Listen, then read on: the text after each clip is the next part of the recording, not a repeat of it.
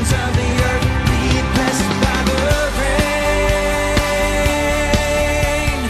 reaching up to heaven for the rain. Now I want you to go with me to Mark chapter 6. And I want to begin reading out of Mark chapter 8. If you would stand with me. I'm going to read, then we're going to pray, then I'm going to share some things God's put in my heart this week. But Mark chapter 8, verse 34. He said, when he had called the people to himself with his disciples also, Jesus, he said to them, whoever desires to come after me, let him deny himself, take up his cross and follow me. For whoever desires to save his life will lose it. But whoever loses his life for my sake and the gospel's will save it. For what will it profit a man if he gains the whole world, but he loses his own soul? Or what will a man give in exchange for his soul? For whoever is ashamed of me, that means embarrassed or fearful. Whoever is ashamed of me and my words in this adulterous and sinful generation. How many of you agree that's where we are in this hour? Of him, the Son of Man also will be ashamed when he comes in the glory of his Father with his holy angels. So Lord, we just thank you for this morning. Thank you for your presence.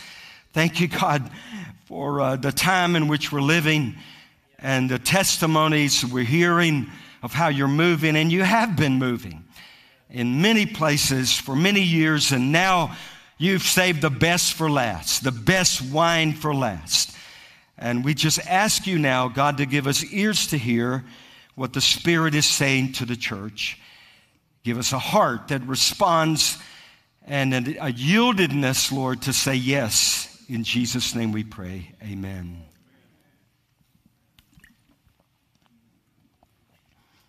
We see in Acts chapter 11 and verse 26, you don't have to turn there, but how it was in Antioch where the followers of Jesus were first called Christians. And I believe it was the intent of God not only to define them, name them Christians, but he wanted to define that term. He wanted them to live out what it meant to be a Christian before the world. And as he said, we read in Mark chapter 8, a rebellious and adulterous and sinful, and you could go on, you could fill in the gaps there and say ungodly, depraved, detestable, extremely sinful generation. Perverted, rebellious, wicked. You know, we could just go on and on and on because we're living in such an age right now. And don't you think, if we're going to be called Christians, that it's God's will that we, now our testimonies, define what it means to be a Christian? We need to define that now before the world, before us, so that they'll have that testimony. And I believe God is doing that. Now, you know, I've heard over the years, I heard people say, you know, that if you were brought before a crowd or a court, would there be enough evidence to convict you of being a Christian? How many of you have heard that? We've heard that all our life. I heard someone else say, you know, that going to church doesn't make you a Christian any more than going to McDonald's makes you a hamburger. And I've heard that, and I understand what that means. But we need to examine ourselves to see if we're in the faith. We need to make sure in this hour. You know, there are going to be many that called him Lord, Lord. They did all kinds of wonderful things. They prophesied, they saw miracles, but he's going to say, depart from me, I never knew you. Now, I hear all kinds of explanations as to what that does and doesn't mean. Well, all I know, I don't want to hear the Lord say to me, depart from me, I never knew you. And that's not what you want to hear in that day. But I also know that Western Christianity and biblical Christianity don't always line up together. There's not always a biblical parallel, especially if only 4% of Americans have an actual biblical worldview. Then somewhere along the line, Christianity has been distorted. It's been undescribed, actually. It's not been defined properly. And so that's what I want to try to do this morning. But over in 2 Corinthians chapter 13, in the Amplified, chapter 5, listen to this. It says, test and evaluate yourselves to see, this is from the Amplified, to see whether you are in the faith and living your lives as committed believers. Examine yourself, or do you not recognize this about yourselves by an ongoing experience, that Jesus Christ is in you, unless indeed you fail the test and are rejected as a counterfeit. And I believe in that day, there will not only be the genuine, but there's going to be the counterfeit. So we now as the church in this last hour, we need to make sure people know the genuine. And if it's counterfeit and we offend them, so be it. It would be better that we offend them than they go into eternity believing something that is not true. You know, it was the priests that were to set the example. They were to build that standard. They were to teach the people that which is holy from that which is unholy. They were to define the righteous from that which is unrighteous. And I told you I'm reading through the Bible twice now, you know, every year, and along with going through those apostolic prayers, I'm just telling you it's been good for me. But anyway, I ran across this scripture, 2 Kings chapter 12. It said, Jehoash, he was the king of Judah. He did what was right in the sight of the Lord all the days in which Jehoiada, the priest, instructed him. And so we've got to continue instructing, continue defining, and continue, you know, bringing forth. I mean, we are responsible. We're the pillar and the support of the truth. If we don't tell the truth, who else is? And so this week now, I'm a couple things before I went to hear Sadhu for a couple times, because I just appreciate being around them and Brother Steve and down in Shelby. And I told Chris, I didn't tell Chris, I'm going to tell him this week. But anyway, the last two Prepare conferences, I was one of the speakers. And I'm going to tell him this time when I see him this coming week, hey, Chris, I was the John the Baptist. I was preparing the way for you. And he was speaking this time with Brother Sadhu, and it was, I didn't get to hear Chris, but I heard it was amazing. And I appreciate Chris Reed for what he's already deposited into our lives and into this fellowship. But anyway, I was in Fort Mill, and I was asked to teach MSU on Wednesday, Morning Star University, and then they have the School of the Prophets. Now they have the once-a-month School of the Prophets. I just was asked to teach that weekly class. You can major in the School of the Prophets. And I had a wonderful time on that Wednesday, and it was glorious. And then we went off and was Thursday night and Friday at that conference, and then I went in the room, preached in Uganda, and then ran back home. And anyway, it's a wonderful time, man. I just appreciate being involved in the things of God. I'm just thankful. Man, my youth is being renewed like the eagles. I've been declaring that every morning. Now, you guys may be getting older. I'm not getting older up here. I'm just getting better. The Lord saved his best wine for last. But anyway, Wednesday night, I'm spending the night at Heritage, and I kept waking up. You know, that happens. This was not a bad one. Sometimes you wake up and you want to go back to sleep. This one I kept waking up with words that kept coming to my mind, and so I would write them down, and it fit what I'm going to share for the rest of the time. You know, really what genuine Christianity is. So here's what the Lord gave me. Okay, you ready? We'll go quick. Number one, genuine Christianity is controversial. Let me show you in John chapter 6. Jesus was the most controversial figure that ever lived on planet Earth. And I'll show you this in verse 48, John 6 and verse 48. Jesus said, I'm the bread of life. Your fathers ate the manna in the wilderness, and they're dead. He just told it like it was. He wasn't trying to sugarcoat where they've gone to that great final resting place in the sky. No, they're dead. This is the bread which comes down from heaven, that one may eat of it and not die. I am the living bread, which came down from heaven. If anyone eats of this bread, he will live forever. And the bread that I shall give is my flesh, which I shall give for the life of the world. Now, what do you think happened when the Jews heard this? The Jews therefore quarreled among themselves, saying, how can this man give us his flesh to eat? Jesus said, most assuredly I say to you, unless you eat the flesh of the Son of God. He just kind of added to the story. And drink his blood, you have no life in you. Whoever eats this flesh and drinks my blood, has eternal life. And I will raise him up in the last day. For my flesh is food indeed, and my blood is drink indeed. And he who eats my flesh and drinks my blood abides in me, and I in him. And as the Father, the living Father, sent me, you know, as I live because of the Father, live because of me. This is the bread, verse 58, which came down from heaven, not as your father ate the manna, and are dead. But he who eats this bread, and he already said me, will live forever. And these things he taught in the synagogue. He taught it right in the middle of the church. And they weren't very happy. Verse 34, therefore many of his disciples, not only the Jews, but many of his disciples heard this. And they said, this is really a hard saying, Lord. Who can understand it? And Jesus knew in himself that his disciples complained. And they began to murmur about this. And he asked them, does this offend you? You know, in the early church, the believers were accused of cannibalism. Well, no wonder.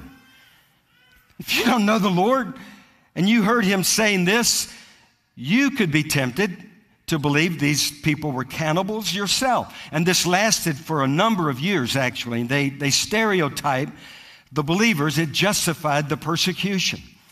But from day one, Christianity was controversial. They were called conspiracy theorists in their day. I mean, even the Sadducees, you know, remember, they didn't believe in the resurrection. And we've all heard that's the reason they were sad, you see. They didn't believe in the power of God, the supernatural. But those who did believe in the resurrection, they believed were off on some other planet. And 1 Corinthians chapter 2, Paul said, the natural man does not receive the things of the Spirit of God, for they are foolishness to him, nor can he know them, because they're spiritually discerned. This was a couple weeks ago. You guys that come to this church, you're brave souls. She was picking up some prescription, and the pharmacist said, I have to tell you something. Now, that pharmacist had been here before. She's one of our friends, so she wasn't blasting us, but she said, I want you to know people talk about you out here. I've heard all kinds of things about the gathering. I've heard that you guys, they said you're a cult, and they also say that you demand all the people give all your belongings to you and Shirley. And Shirley came over and told me about that, and I thought, you mean they believe that we require all of your belongings and all your money? And anyway, I just, now you can do one or two things when you hear things like that. You can go home and cry, or you can just do what Jesus said. He said, blessed are you when men revile you and persecute you and say all kinds of evil against you falsely for my sake. Rejoice and be exceedingly glad.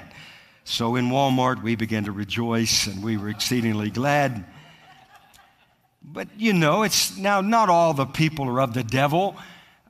Some people are just misguided. They just repeat. They join hands, I think, with the accuser. But I'll never forget. Somebody told me when I was a young preacher, they said if the devil's crowd, or anybody, if the crowd in general doesn't have anything bad to say about you, God is probably not saying that much good for you. And I've never forgotten that. So number one, it's controversial. You're going to be controversial if you follow Christ. Secondly, it's confrontational. Look in John, one page over, chapter 8 and verse 31. Chapter 8, verse 31, then Jesus said to the Jews, who believed, if you abide in my word, you are my disciples indeed. And you shall know the truth, and the truth will make you free. Now, if you tell someone this, you'll know the truth, and the truth will make you free. If they've got some idol, or they've got some religious spirit, they're going to somehow respond. They're going to have to defend themselves, and that's what happened. So they answered them, we're Abraham's descendants, and we've never been in bondage to anyone. How can you say you will be made free? Jesus said, most assuredly I say to you, whoever commits sin is a slave of sin, and a slave does not abide in, the house forever, but a son abides forever, and if the son makes you free, you're free. I know that you are Abraham's descendants. He said, yeah, I know that you are naturally born in Israel, but you seek to kill me because my word has no place in you. And I speak what I've seen with my father. You do what you've seen with your father. And then he's trying to make friends with them. So they answered and said to him, Abraham is our father. Abraham. Jesus said, well, if you were of Abraham's children, you'd do the works of Abraham. But now you seek to kill me, a man who's told you the truth. You do the deeds of your father. Then they said to him, we were not born of fornication. We have only one Father, God. Jesus said, if God were your father, you'd love me, for I proceeded forth and came from God. Why do you not understand this? Verse 44, here's where he's just trying to be friendly. You are of your father, the devil, and the desires of your father you want to do. For he was a murderer from the beginning and does not stand in the truth, because there's no truth in him. When he speaks a lie, he speaks from his own resources, and he is a liar, the father of it. But because I tell you the truth, you do not believe in me. Jesus wasn't that he would have a hard time making it today in our society. He was not that inclusive. He was not necessarily accepting or tolerant. He was very definitive as to how he defined what it meant for someone to have God as their father and someone who did not. He didn't allow there to be any gray area. He was the one that said either you're for me or you are against me. Now, I'm not saying that he's not accepting of all. He said, whosoever will, let him come. Right now, that's the message. Whoever will, for God so loved the world.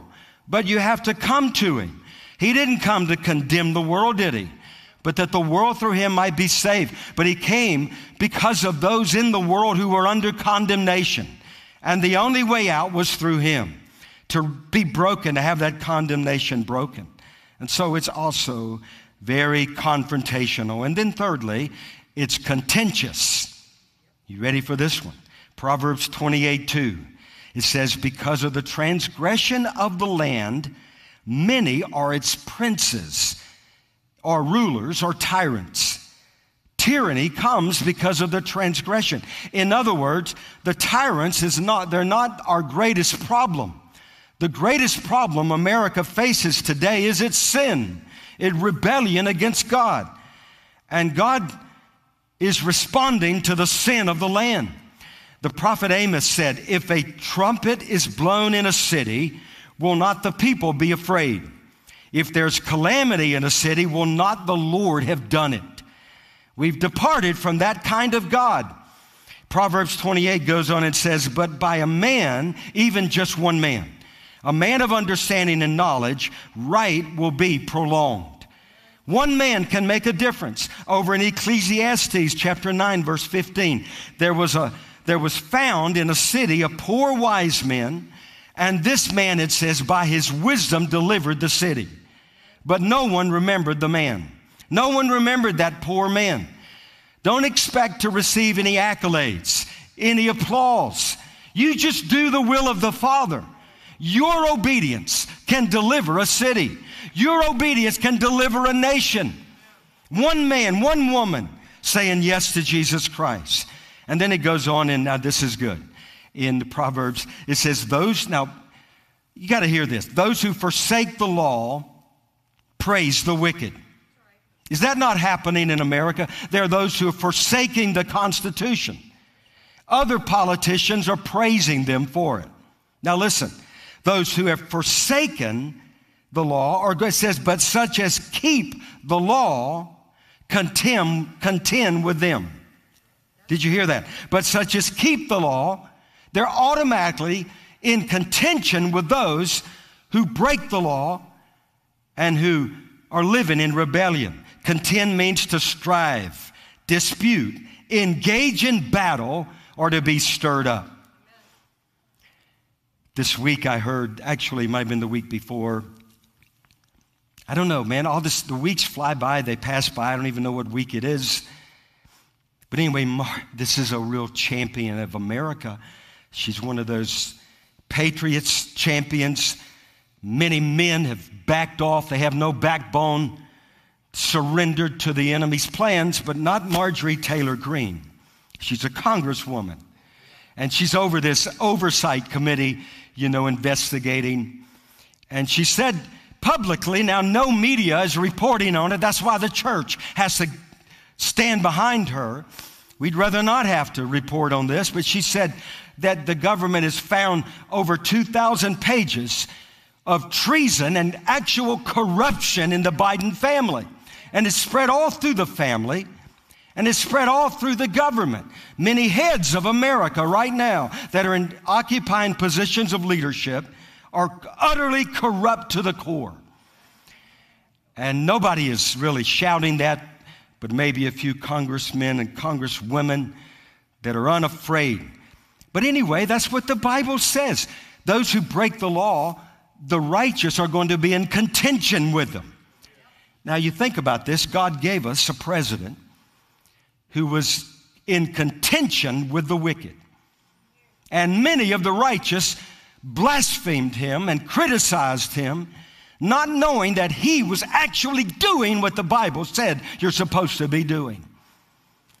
And they crucified one that was doing what God said. That's because they do not know the Bible. We've departed from the Bible as the law of the land, so they don't even know what the Bible says.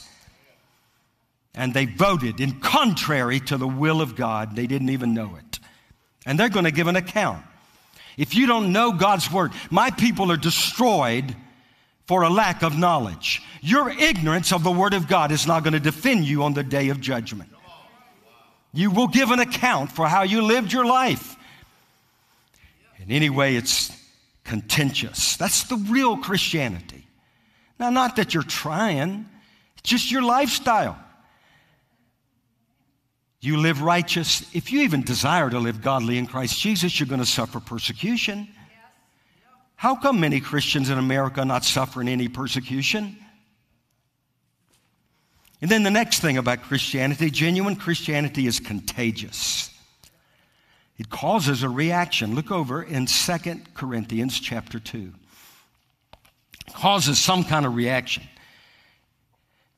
You either should make people upset or get them rightly set on the path that God had called them to. You got to do one or the other. And so 2 Corinthians chapter 2 and verse 14 says, now thanks be to God who always leads us in triumph in Christ. Man, that's a scripture you should quote a couple times every day. Thanks be to God who always leads us to triumph in Christ. Regardless of what comes your way, there's a way of victory. There's a way. And through us diffuses or manifests the fragrance of his knowledge in every place. In other words, we ought to be leaving some kind of odor behind us wherever we go. For we are to God the fragrance of Christ among those who are being saved. You see that? And among those who are perishing. So you're going to be an odor to one or the other, both. Actually, the saved and those who are perishing. Verse 16, to the one we are the aroma of death leading to death. In other words, they're on the way to death, and if they continue to reject Christ, then they're just going to stay on that journey. And unto the other, the aroma of life leading to life. And who is sufficient for these things? So we should cause some kind of reaction. Jesus was either the most loved man on the earth, or he was the most hated.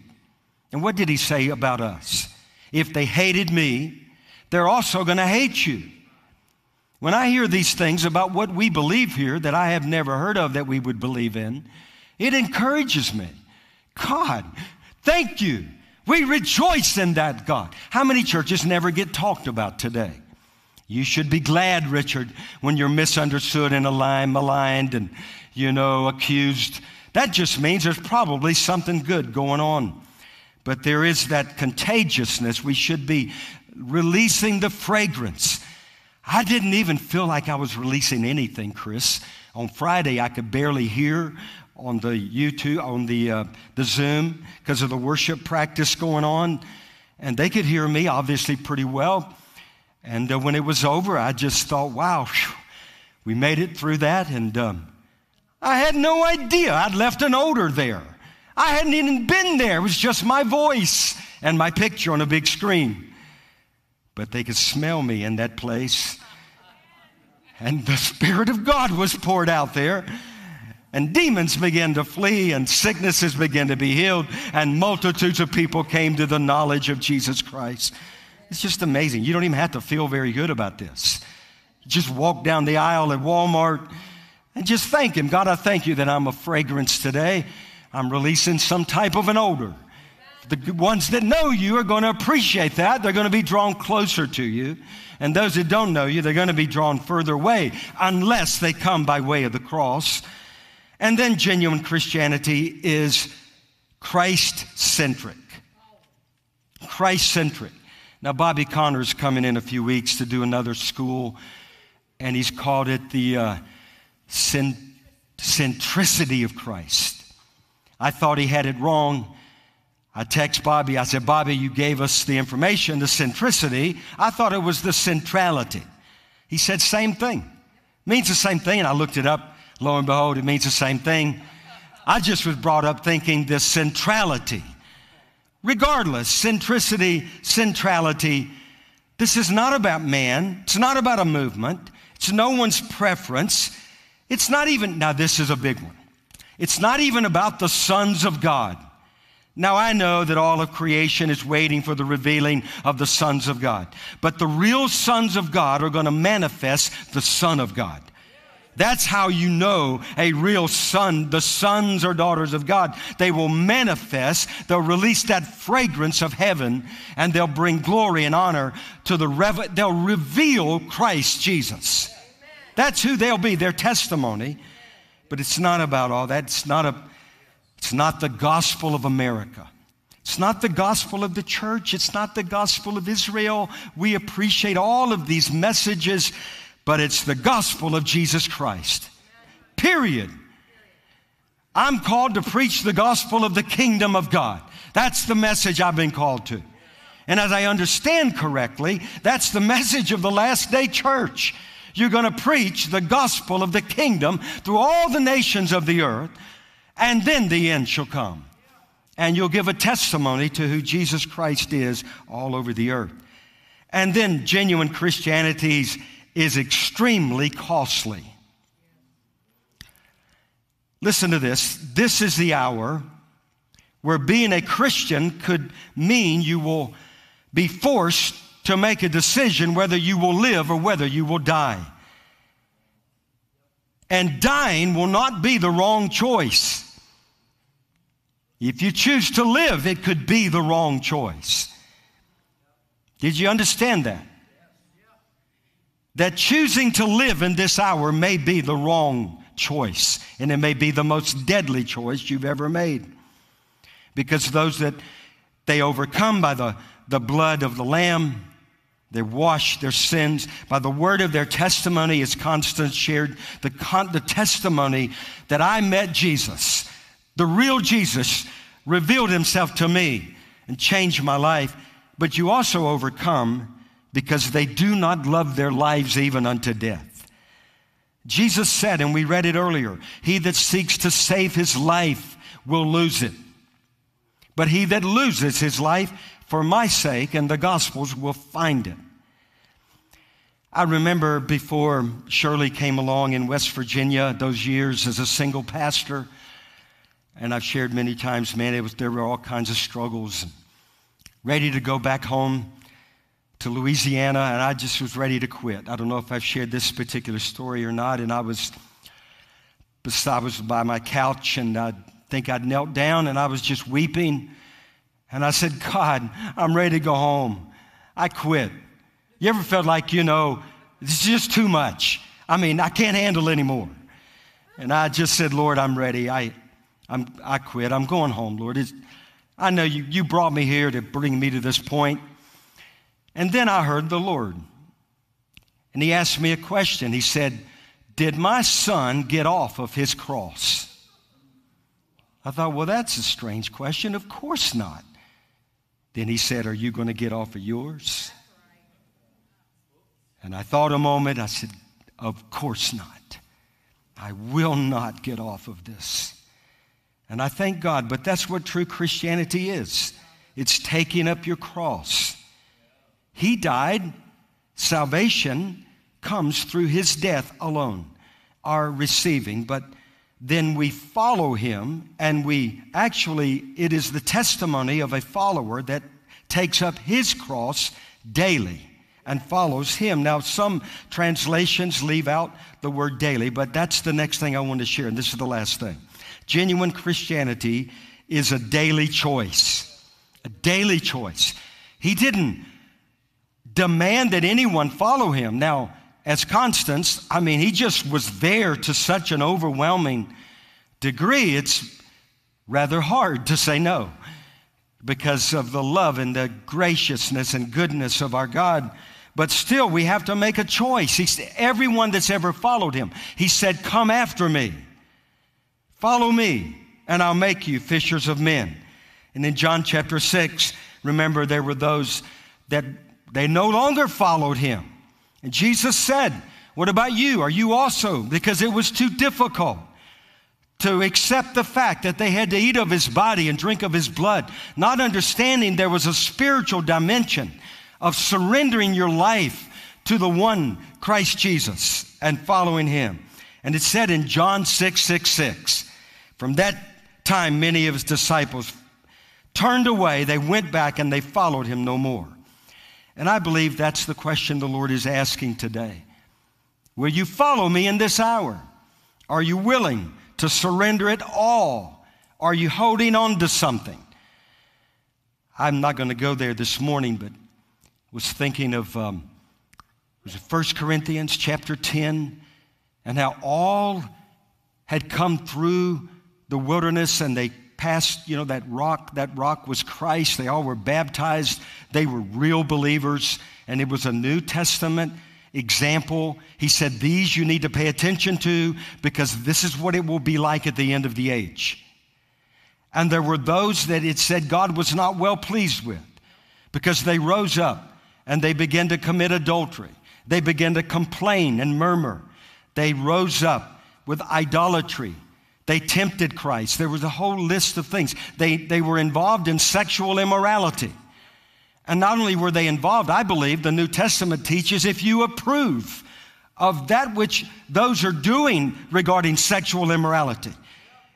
I saw where a governor this week proudly signed a bill regarding transgenderism in his state. The Bible says if you even agree with those who are living ungodly, you will stand before a holy God and give an account of your sin, of your rebellion and disobedience. But yet they had to turn. But there were many in that day, they would not follow him. They did not pass the test. They did not go to heaven. And I remember in particular, I might as well have just talked about it. I remember it all anyway. But those who murmured, those who were complaining, it says they were destroyed by the destroyer. And God allowed it. And I just think, God, this is an incredible time in which we're living. But in these hours, we need to know if we're in the faith. Do we really have genuine Christianity, or have we bought the counterfeit model? And it's sad to say, I believe that many Americans have bought the counterfeit. And we need to blow the trumpet. We need to sound the alarm.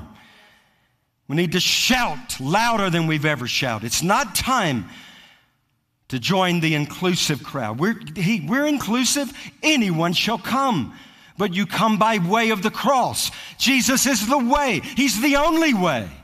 The only way. He's the truth and He's the life. And the Bible says to test and evaluate yourself in the Amplified, to see whether you are in the faith and you're living your lives outwardly as committed believers. Examine yourselves. Or do you not recognize this about yourselves by an ongoing experience that Jesus Christ is in you, unless indeed you fail the test and are rejected as a counterfeit? Father, I pray, God, I ask for the conviction of the Holy Spirit. Lord, I ask for the fear of God to fall upon the American church. I ask you, God, to awaken the masses that have bought that which is counterfeit. And I pray, Lord, that you would destroy the altar of counterfeit Christianity in our land and raise up that which is genuine, that which is true, that which is right in the sight of God, that which the priests were to lift up before the people. Lord, I thank you that you, because of your great love, will do that. And God, I thank you that you're going to rescue and deliver and save and heal again, as you've always done, for Jesus is the same yesterday, today, and forever. Lord, we honor you in this place. We honor your Son, Jesus. We thank you, God, for the convicting power of the Holy Spirit. Lord, thank you for the fragrance of heaven. To some, death to death, but to others, life to life. And Lord, the rest of that story is really for some from death to life, because they've come to that conviction and they've been drawn by the power of the Holy Spirit. And they've repented and they said, yes, I need a Savior. I can't save myself. My religion won't save me. My going to church or my whatever it is I do to be acceptable, it's none of that is working. I simply fall on my knees. I receive the grace. I receive Jesus, my Savior. I repent. I turn to Him. And I say, yes, Lord, come into my heart. And I thank you, God, we're living in the day all over the earth that whoever will call upon the name of the Lord shall be saved. And I thank you, Lord, it's also households are coming to the Lord in this hour. And God, you're going to use men and women that are going to see entire cities and regions come to Christ. Entire nations can be saved in a day. This is not impossible with you. And we won't even remember who those simple, poor men and women are. But you'll get all the glory and all the honor. And we thank you for it. And if you're watching by web stream or you're in this room this morning, I just want to lead you in a prayer. And then we're going to have some of our prayer team around the altar. And we want you to confirm if you have come to Jesus today, you need to share that with somebody. Go find a church where you live. Go grab someone and that's a believer and say, I've just given my life to Christ. Can you help me? And I want to be baptized. That's your outward testimony that you are a follower of Jesus. And but I believe He's going to touch many people. Just pray this. There's somebody in this room. Just say, dear God, I need a Savior. I believe in Jesus, that He is the Son of the living God, that He lived, that He died, and He rose from the dead. And I confess my sin and I ask you to forgive me. I turn my life over to you. I forsake the world and I grab hold of Jesus Christ and I give you my heart. I believe that Jesus rose from the dead, and I confess you with my mouth. Thank you, Jesus. Fill me with the Spirit of God and use me for the rest of my life. If you prayed that prayer, connect with us and we'll send you some literature and we'll do what we can. But here's what I've learned. The Holy Spirit is the best discipler. Because how are you going to disciple what's happening in Uganda. You don't stop it. You just do the best you can, but you trust the Holy Spirit. And He is the greatest discipler. And He that began a good work in you, He will complete it. How many of you are confident of that?